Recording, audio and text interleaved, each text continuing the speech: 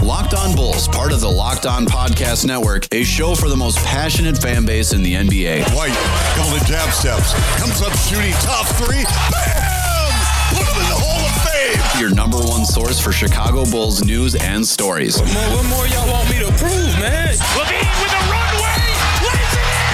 Zach Levine! Find that man every time down the floor. Hosts Jordan Malley and Matt Peck dive into the best Bulls news and stories around the NBA. Jordan Malley. Jordan, great to see you through our 670 score scope. Yep. Where is he? And it's right over there, Bill. Joining me now, Matt Peck, Locked On Bulls podcast, producing podcasts left and right, even in the offseason. On Twitter at Locked On Bulls, at Jordan C. Malley, and at Bulls_Peck. I don't have Twitter. I don't do anything like that. And I love what you guys do with the show. I listen to every episode. You guys are one of the best podcasts, period. Y'all keep doing what you do best. I love you guys. So kick back, relax, and get ready for the best hour of your day. It's raw. You can just see the vibe. Locked On Bulls starts now. Here are your hosts, Jordan Malley and Matt Peck.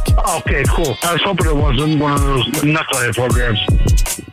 What's up and welcome into Locked On Bulls, part of the Locked On Podcast Network, your team every day. I'm Jordan Malley. Along with me is Matt Peck. Follow us on Twitter at Jordan C. Malley, at Bulls_Peck, and at Locked On Bulls. Hit us up on our text and voicemail line, 331-979-1369. Drop your text, your voicemails, anything you got for us at 331-979-1369. Today's episode is brought to you by betonline.ag.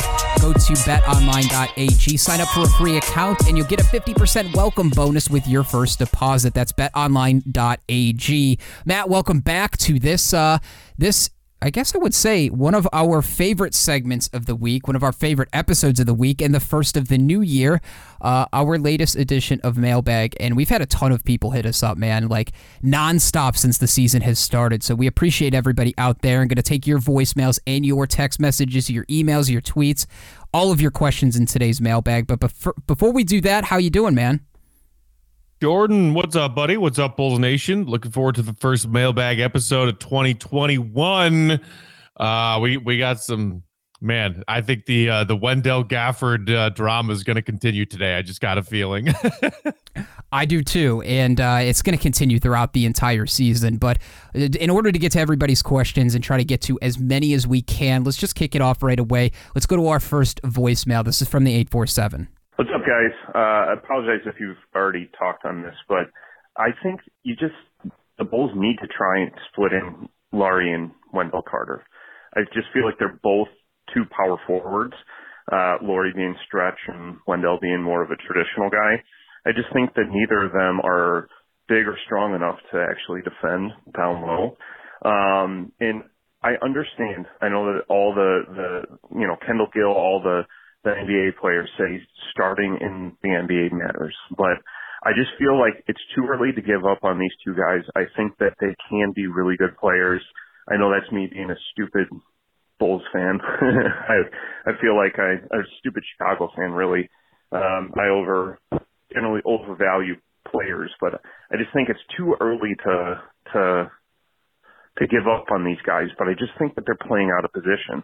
So I'm just wondering, if you split them, maybe keep Laurie in the starting rotation, move Gafford up to the center, and then I feel like they need to get a backup guy, almost like a Rolo type.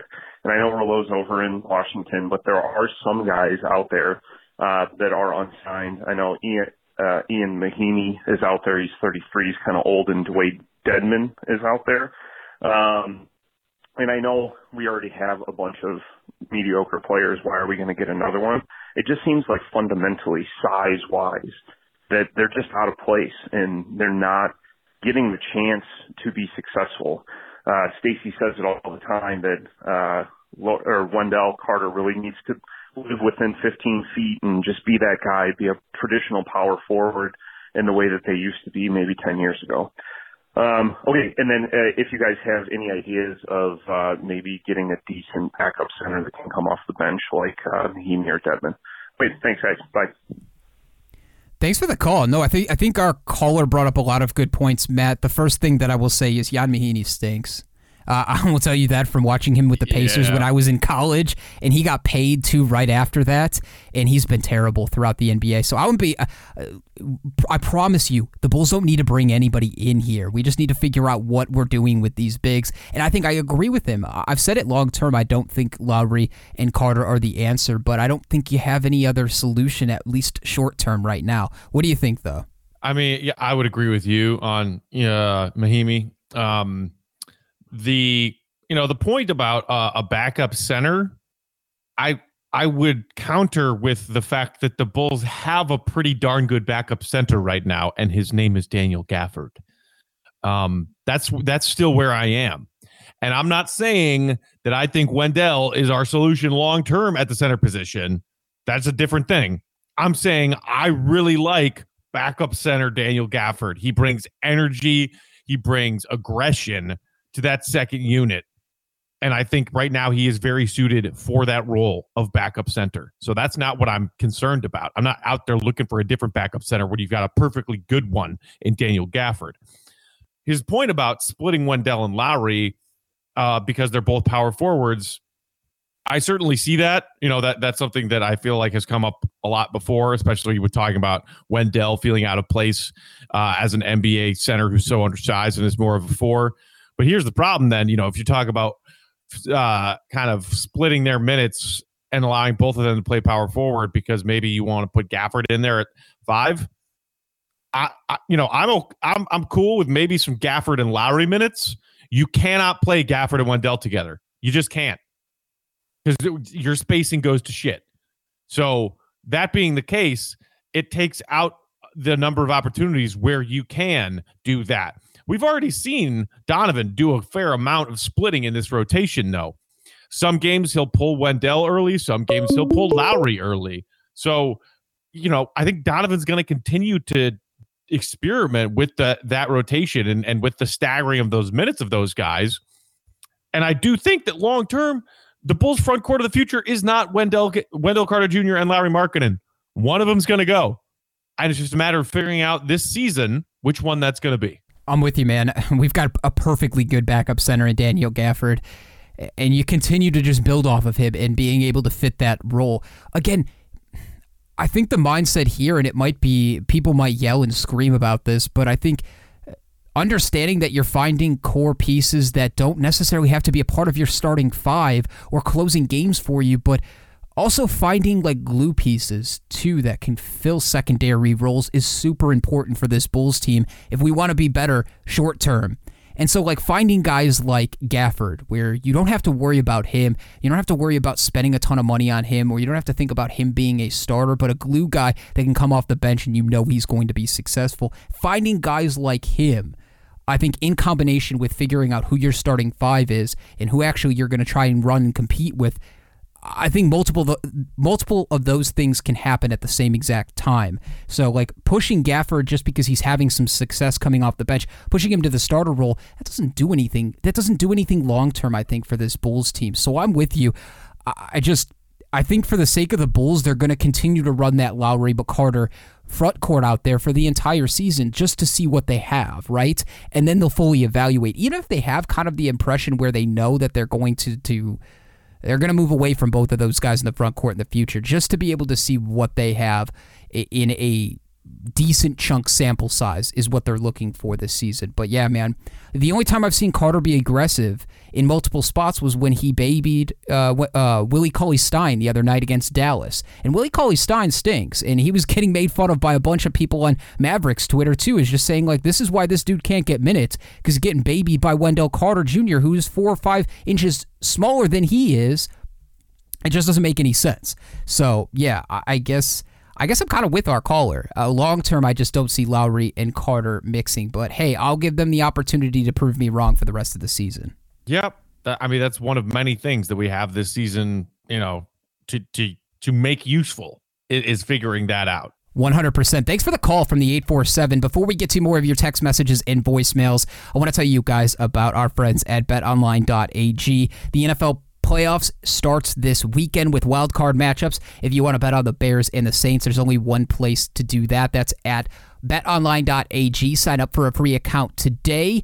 and use that promo code Locked On for 50% welcome bonus. So you deposit $50, they're going to give you $25 for free. You deposit $500, they're going to give you $250 for free. So use the promo code Locked On when you sign up for your free account at betonline.ag, and they'll give you a 50% welcome bonus. You can bet on any NBA game out there, including the Bulls, if you want to bet on player props. I've had a lot of success in this early NBA season on betting on player props, not necessarily the Bulls, but across the NBA. And if you want to have that same success, go to betonline.ag and sign up for a free account now. Don't sit on the sidelines anymore. Get in on the action. Don't forget to use that promo code Locked On to receive a 50% welcome bonus with your first deposit. Bet Online, your online sportsbook experts. All right, Jordan. Let's take a text message. This is actually a sequence of texts, and it came in December 31st at 4:30. First one at 4:35 p.m. And I'm guessing maybe this person started their New Year's Eve celebrations early,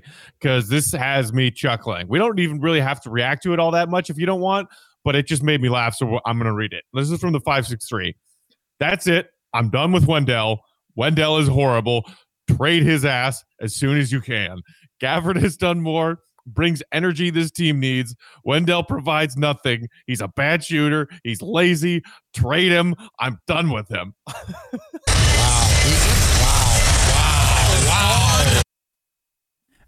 Wow.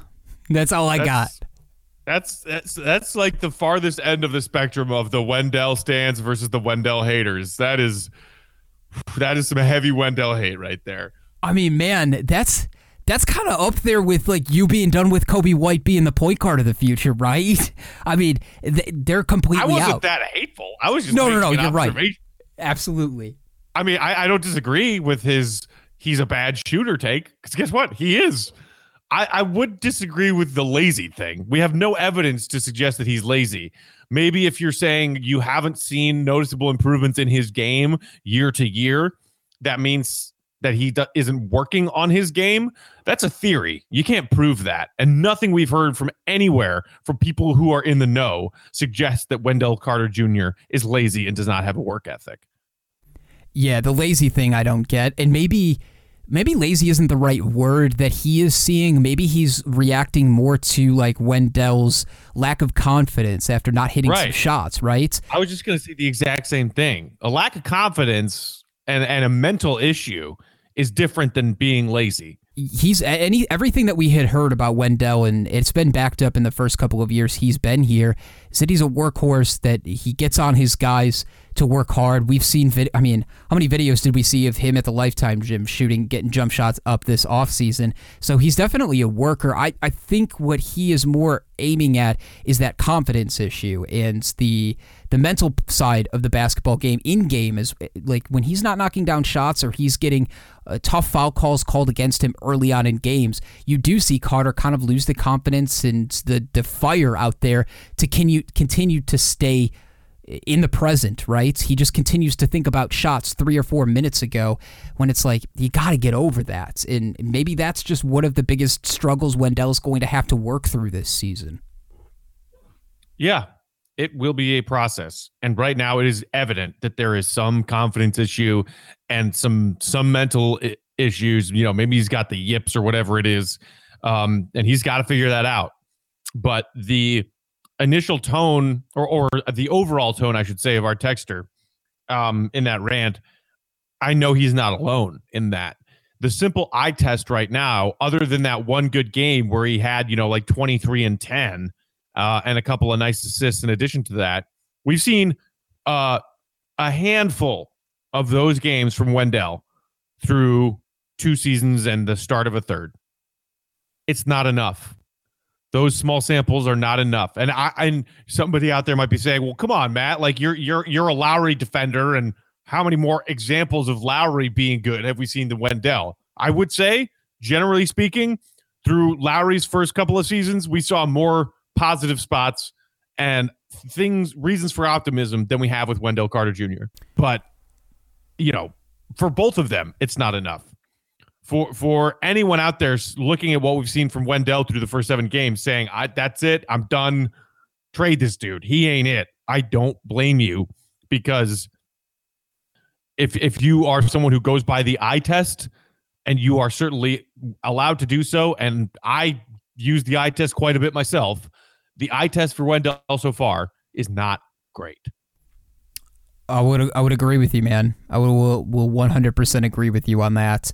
Thanks for the text. That was a good laugh, though. And you're probably right. Maybe did start his New Year's Eve celebrations a little bit early. Let's head to another voicemail. This is from one of our longtime listeners, 309. Hey guys, longtime listener, Jack from Peoria. I go to school at Indiana State. But anyways, just watched the Dallas game. And before Matt goes off on me on this, but I personally think Daniel Gafford's got a shot at, having a better career, I guess, than Wendell. At this point, I think I'm more excited to see what Gafford turns into than Wendell. Does that make sense? And so, but yeah, I think what the Bulls are looking for, they're looking for somebody with energy, somebody to be a defensive anchor down low. And again, just, they need that Bobby Portis or that, the Joakim Noah type of, the energy. And I think that's fine coming off the bench. But in terms of defense and in terms of just efficiency, you can go get back at the stats. I understand that Wendell's got better stats, but he's also playing more per game. But I don't know. I'm more excited. I understand he has more highlight plays and he's more flashy of a player, but that's not really what I'm getting at. I think in terms of characteristics, what we need to start our games off right, I think that it's important to have that energy person. So I think Daniel Gafford would be perfect for that role. So I'd love to hear your thoughts about that. I'm sure you guys aren't going to want Daniel Gafford over Wendell. I think majority of people won't, but I don't know. I have a feeling that I think Gafford will end up being a better player than Wendell down the road. I understand he can't shoot, but overall, I'd like to hear your guys' thoughts, but yeah, have a good one. Go Bulls. I don't think it's definitely a fair assessment if you feel like that. I would 100% agree. And again, I think it's all about placement. It's all about opportunity. It's all about the situation that you're handed. For Gafford, it's kind of been a very relaxed situation for him in his first 2 years of being in the NBA, where nobody's asked him to do a whole lot, right? Nobody's had massive expectations for him, as opposed to Carter. There has been a ton of massive expectations, and rightfully so, coming out of a really deep draft. And everybody expecting Carter to be sort of that anchor, supposed to be a guy that was supposed to come in and fill a role very quickly and find himself in the NBA. And that just hasn't happened. And again, context matters here with Carter. The injuries didn't help him. Boylan being his head coach didn't help him. A bunch of roster turnover and changes did not help him as well. So there's been a combination of factors, and it might sound like I'm making excuses for Wendell. I'm not. Believe me, I'm not. But I think that's why there's kind of this sort of spin towards, hey, let's see what Gafford can give us in the starting lineup as opposed to Wendell. What I will still say now is, if that happens, in the very, very slight chance that happens, that is terrible for the Bulls long term. Just think about it. If Daniel Gafford ends up being the starting center on this Bulls team, that is horrible. That means you're getting nothing back for Carter. That means you just wasted another seventh round, number 7 overall pick on him. Like, think about it long-term for the Bulls. If Carter is out as your center long-term, that's only bad things for the Bulls. That means he's immovable. You're not going to get the pieces back you would want for him. I don't know, man. I think thinking about that long-term brings up a whole mess of issues that I don't want the Bulls to have. And so, again, for Gafford, continue just to let him thrive in the role that he's in right now, coming off the bench at 18 to 22 minutes a night and being that spark plug. And Matt, I told you that a couple of weeks ago, that this Bulls team for the longest time since trading Bobby Portis has missed that guy. The guy that's going to come off the bench, scream and yell, not give a shit how many points the Bulls are down, but just kind of provide some energy and a spark. And the Bulls are missing that, dude. I'm with you on pretty much everything you said there. The one thing that stuck out to me from Jack's voicemail that I would disagree with, or at least present a counter argument to, is that he said at this point he feels more excited to see what Gafford will turn into than what Wendell will turn into. And I think that's flipped in my reality. And those who are the believers in Wendell and his potential still, despite the ghastly year last year, despite the troubling signs so far this year, to me, Gafford already is what he is. And it's a exciting piece. And as we said previously, in response to the other, voicemail looking for a backup center, you already have it. What Jack said he was looking for with, the Joakim Noah type, the energy type. I hear a lot of people compared Gafford to Taj Gibson in that way. A bench big who comes in, crashes the offensive glass, gives you some thunderous dunks, gives you some blocks on the defensive end, and that's it. Set screen, roll to the rim, dunk, set screen, roll to the rim, layup. Maybe you miss your layup. Maybe you get your own miss and you put it back in. That's who Gafford is. And that is a perfectly fine and wonderful piece for an NBA roster. But I don't see some unknowable ceiling to Gafford. And honestly, he will be that player for the next 6 or 7 years as long as he has his youthful athleticism to him. And then he will start to decline in his usefulness. Wendell, on the other hand, is still a very young player, younger than Gafford, by the way, and has the intangibles, the basketball IQ, the defensive versatility. Yes, he's undersized at center, but in many ways he can guard 1 through 5 depending on the matchups, and untapped potential on the offensive end. Maybe it's the yips, maybe it's something mental, maybe he still just needs to work on his shot to expand it to the NBA 3-point line. But there is more unknown to Wendell than I think there is to Gafford. And that is the primary argument for those people saying, why are we talking about benching Wendell for Gafford? We know what Gafford is, and his ceiling is far more limited than Wendell's. Because there is, Wendell, what we're seeing right now is the tip of the iceberg, the Wendell stands believe.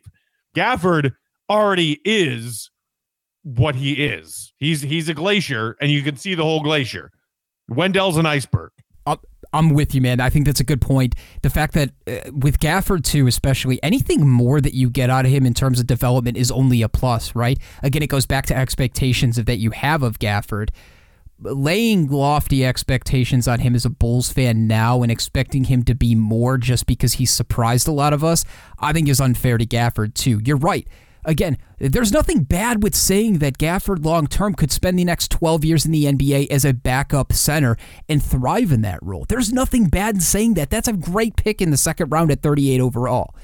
I'm cool with that. Again, not every Bulls player that's drafted and shows a little bit of promise needs to all of a sudden be inserted in the starting 5. I think that was more of my main theme. So I'm with you.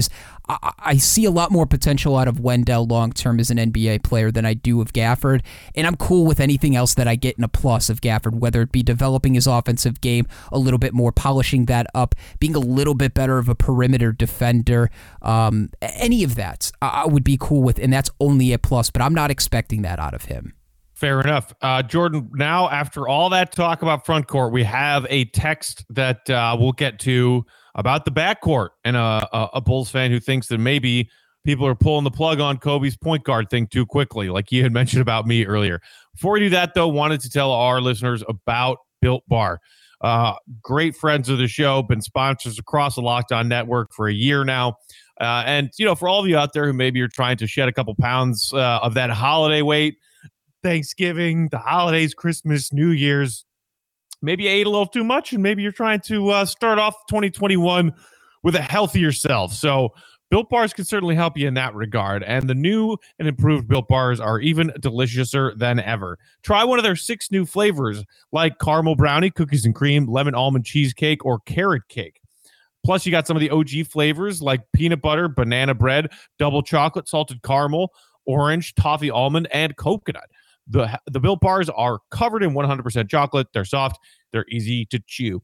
And best of all, Built Bars are great for the health-conscious sports fans out there. You can lose a couple of pounds. You can maintain your weight while indulging in these delicious treats. The Built Bar is low-calorie, low-sugar, high-protein, high-fiber. Great for the keto diet if that's your thing. Take, for example, the peanut butter bar. 19 whole grams of protein, but only 180 calories. Just 5 grams of sugar and 5 grams of net carbs. Right now, if our Locked On Bulls listeners go to BuiltBar.com and use promo code LOCKEDON, you'll get 20% off your next order. That's promo code LOCKEDON for 20% off at BuiltBar.com. All right, here we go, Jordan. The next text is from the 319. Why are we giving Wendell and Lowry every chance on earth to become a viable front court, but people are out on Kobe at point guard after only 8 total career starts and not even legally allowed to drink yet. In my opinion, the backcourt is looking far, far better than our front court. Jordan, what are your thoughts on that? I get it, why people still want to believe in Kobe, and I'm cool with having patience with that, man. That's what I said yesterday. When we were talking about Kobe White long-term, I'm like, even if he isn't the point guard of the future, I don't need to necessarily make that proclamation now. That's how I feel. I don't need to make that now. But if they do ride him out for the rest of the season and decide at the end of the season, hey, you know what, it's not going to work out long term. Maybe we have other plans. Maybe we go and sign somebody else to be that guy. I think there's a lot of learning that Kobe can do from being being asked to be the playmaker of this team and try to be the orchestrator of the offense. There's a lot to learn, especially if he doesn't become that guy long term. Having that understanding of what a playmaker is supposed to do on the offensive end and how to set things up and what passes to make, decisions that are not very good that ends up in multiple bad possessions, all of these things as a playmaker that Kobe has to think about, I think is only going to strengthen him as a player overall. But long-term right now, from what I've seen from Kobe, I think the biggest strength for him is just being the off-ball second guard in the offense that can catch and shoot, man. Again, though, I'm actually a little bit surprised at Kobe's catch and shoot numbers and his shooting overall to start this season. It hasn't been necessarily good.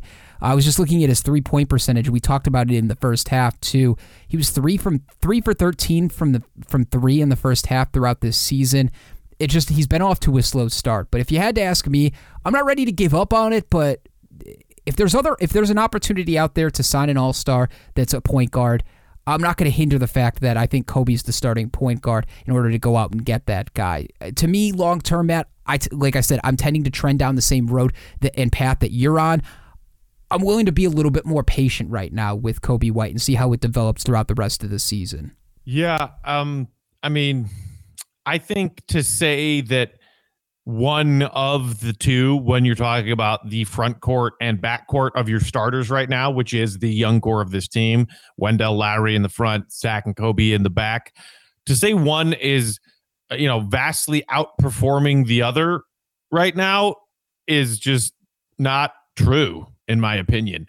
Because we've seen a couple of good games from Lowry. We've seen a couple of good games from Wendell. We've seen a couple of good games from Zach and Kobe. And they've all had their struggles. They've all had their bad games. And I think if the motivation behind the argument from the 319 is saying the front court looks bad and the back court looks good in terms of longevity, who are we planning to keep? What deserves Bulls fans' attention right now as this is bad and needs fixing? This is good and set, and we can set this as here's part of the plan for the future. I would counter that none of it is set. Not a single thing, other than the new front office drafted Patrick Williams. Patrick Williams looks like a 19-year-old stud who's already, handling intricate defensive assignments in the NBA, playing some of the best off-ball defense that this Bulls team has seen in years. Has a lethal, disgusting, jump shot that you and I were just gushing about on our previous episode. He's got some slick moves in the post. He's got a 3-ball that he's working on. That's the only piece that we know will be here 3 years from now. That's it.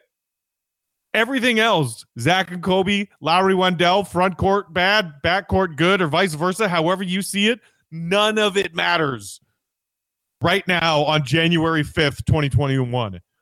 As we get closer to the deadline and we have played more games, we can start talking about who we see as most likely to be moved and who do we think might actually hang around with Pat Williams in this rebuild part 2. But to say that the front court or back court, one is vastly outperforming the other right now through 7 games is a little silly, in my opinion.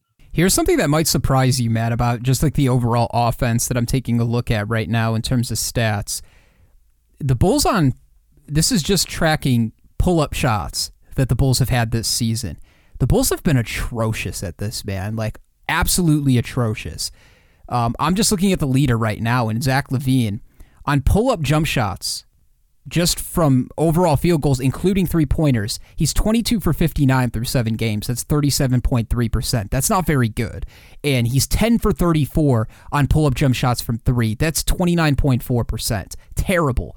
Kobe White's the next guy at 26 pull-up jump shots this year. He's 7 for 26 at 26.9%. He's 5 for 15 from 3 on pull-up jump shots, 33% overall. Your third pull-up jump shooter on this team that actually has the highest of the 3 of these guys is your rookie Patrick Williams. He's 10 for 23 from the field, 43.5% on jump shots, and he's 1 for 3 on three-point percentages. I bring this up because, Matt, this tells me one major thing.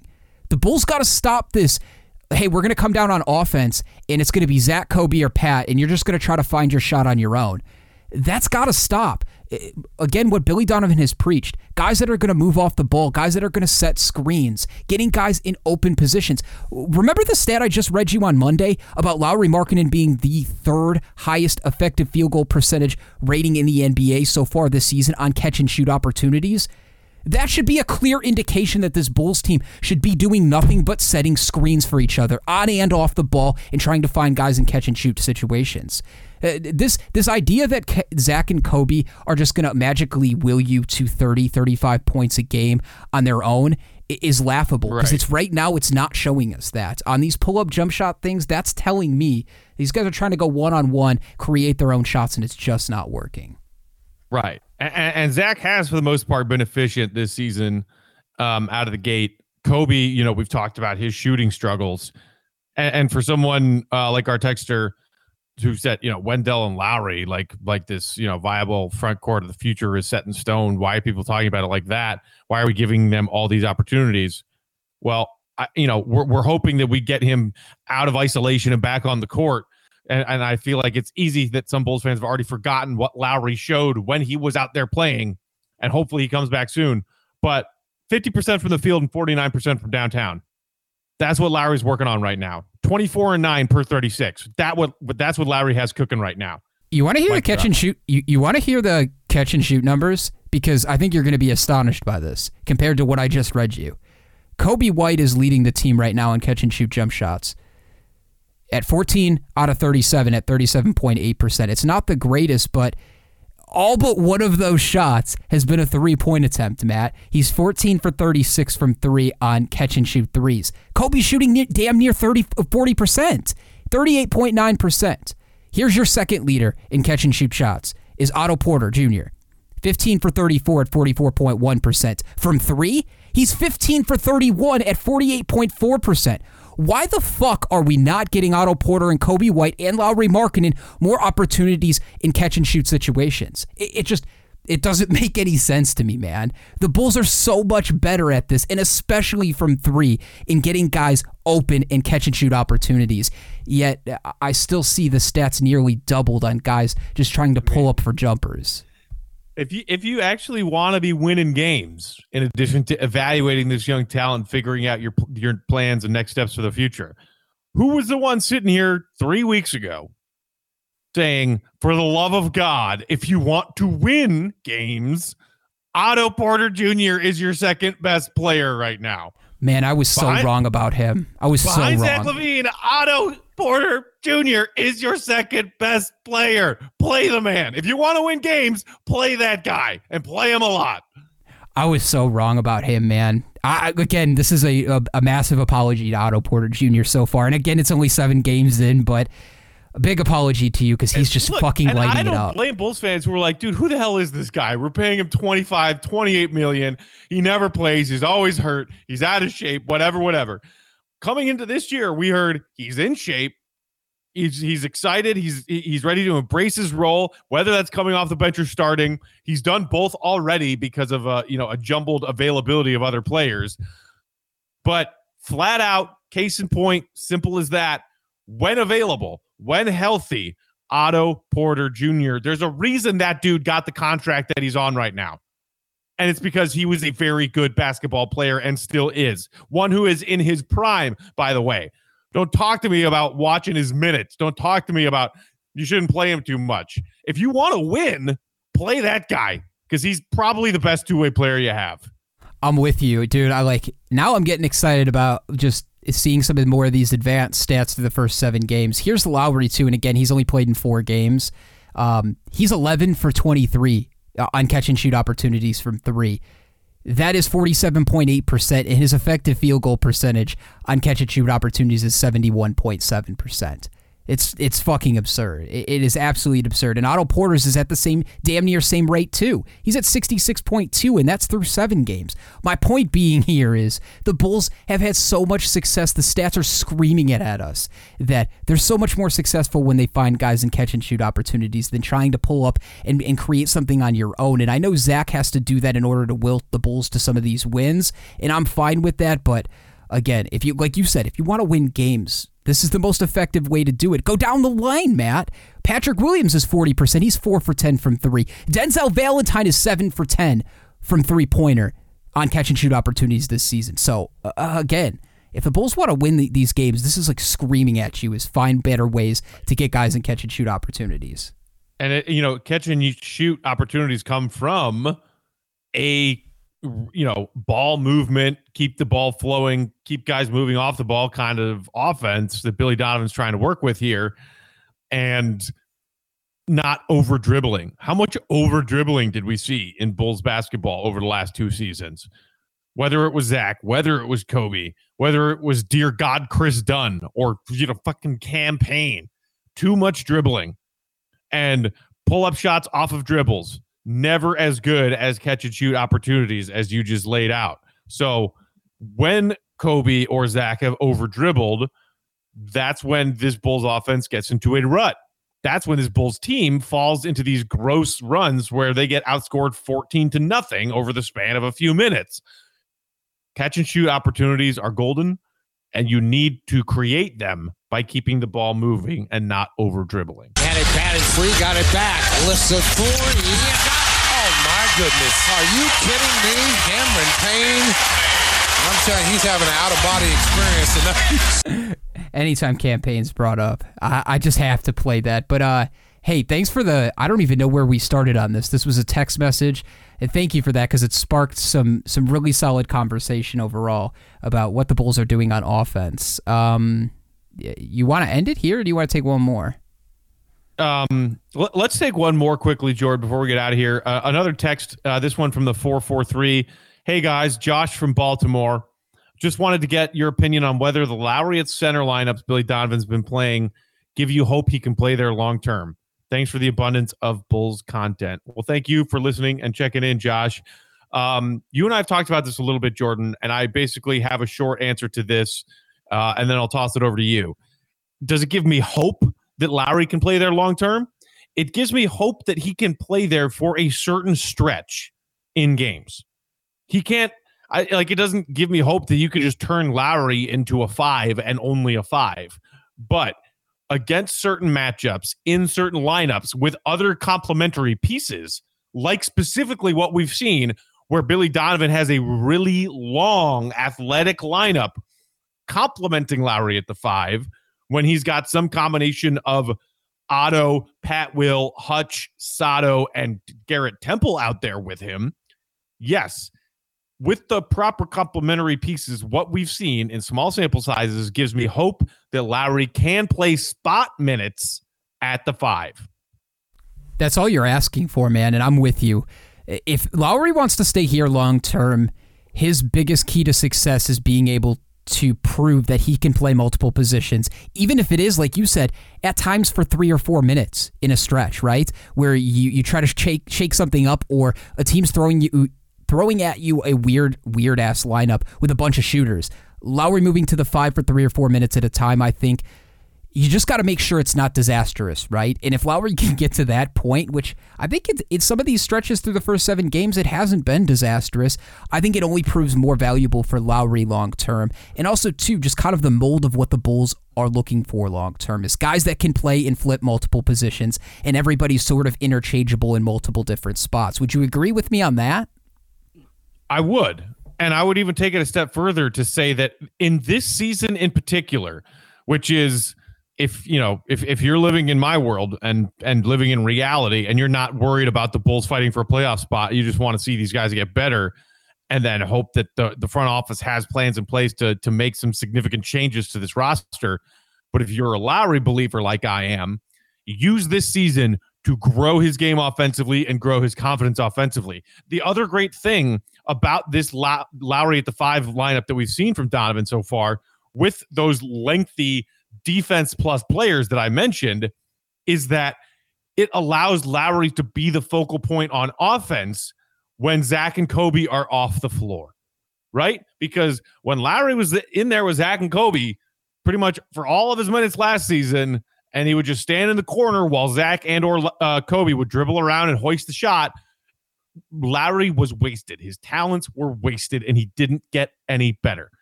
When you've seen him out there with that lineup of complementary pieces who are quality two-way players, none of which are like offensive juggernauts, they have made a point of getting Lowry the damn ball and letting him go to work. That is the cherry on top of the experiment of saying, can we get away with playing Lowry at the 5? Because if you can, and it's at least defensively not a complete clusterfuck and disaster, you allow those spot minutes to be all about Lowry offensively, and he needs that this season. Totally, man. I'm with you. And you see, even like when they start to get Lowry going early, he's more aggressive. And again, bigs are weird, man, because they have to run both sides of the floor super quick. And the way the Bulls are going to want to play is super fast, too. And we see it. We saw it last year with Lowry. You just brought it up. When Lowry's not touching the ball or even involved for 6, 7, 8 minutes at a time, of course it's going to destroy his confidence. And same thing for Carter, too, is they got to, even if he's struggling, they still got to continue to keep incorporating him in both sides of the ball, because otherwise you're just going to completely lose him on the defensive side of the ball, and you don't need that. So I'm with you. Again, spot minutes in different lineups, in perfect opportunities, in the right scenarios. I think Lowry can definitely prove to himself to play the 5 long term. Not start there or play 25 minutes a night there, but in certain lineups when you're asking him, hey, just go out there and play 5 to 8 minutes a night at the 5, in a pinch, you can do that. It makes Lowry more versatile. It makes him more valuable, and it's what the Bulls are molding themselves and looking for. It's what AK has told us, it's what Mark Eversley has told us, and it's what Billy Donovan has told us. So it can only benefit the Bulls and Lauri Markkanen, so this would be a win-win scenario if he can develop some confidence playing there in different lineups, different short-term roles. Absolutely. I think with that, Matt, this has been a fantastic mailbag, and appreciate everybody who's dropped us questions, voicemails. If we didn't get to your mailbag question today, we will try to do it either later this week or hit on it next week, but continue to hit us up at 331-979-1369 with your text messages, your voicemails, anything you got for us. You can hit us up if you want to email us with long-term, more long-form thoughts. Hit us up on email at lockedonbulls@gmail.com. We're on Twitter at Jordan C. Malley, at Bulls_Peck, and at Locked On Bulls. For Matt Peck, I'm Jordan Malley. Bulls Nation, have a wonderful day. Be back tomorrow with a fresh episode. For Jordan and Matt, we are out. Deuces. Locked On Bulls, a show for the most passionate fan base in the NBA. Hosts Jordan Malley and Matt Peck dive into the best Bulls news and stories around the NBA. For more content and to stay up to date, head over to LockedOnBulls.com.